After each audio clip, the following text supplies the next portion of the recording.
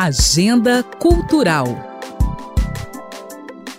Lâmpadas, cordas luminosas, cascatas em LED e refletores continuam iluminando a Praça Milton Campos e a Casa da Cultura em Betim, na região metropolitana de Belo Horizonte.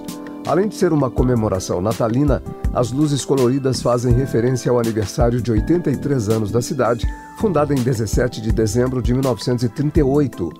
De acordo com o secretário municipal de Cultura, G. Rodrigues, a iluminação não só valoriza pontos conhecidos de Betim, mas também carrega uma mensagem de esperança e amor para o Natal. Os enfeites ficam em exposição até janeiro de 2022. A edição de dezembro do projeto Diálogos, Artista e Curador, da UFMG, faz uma homenagem ao criador do tradicional presépio do Pipiripau, Raimundo Machado. A obra do artesão reúne 650 peças organizadas em 45 cenas que narram as principais passagens da história de Jesus Cristo desde o nascimento até a ressurreição. Os vídeos da exposição sobre o monumento estão disponíveis no perfil do Centro Cultural da UFMG no YouTube. O link você encontra em nosso site alvoradafm.com.br.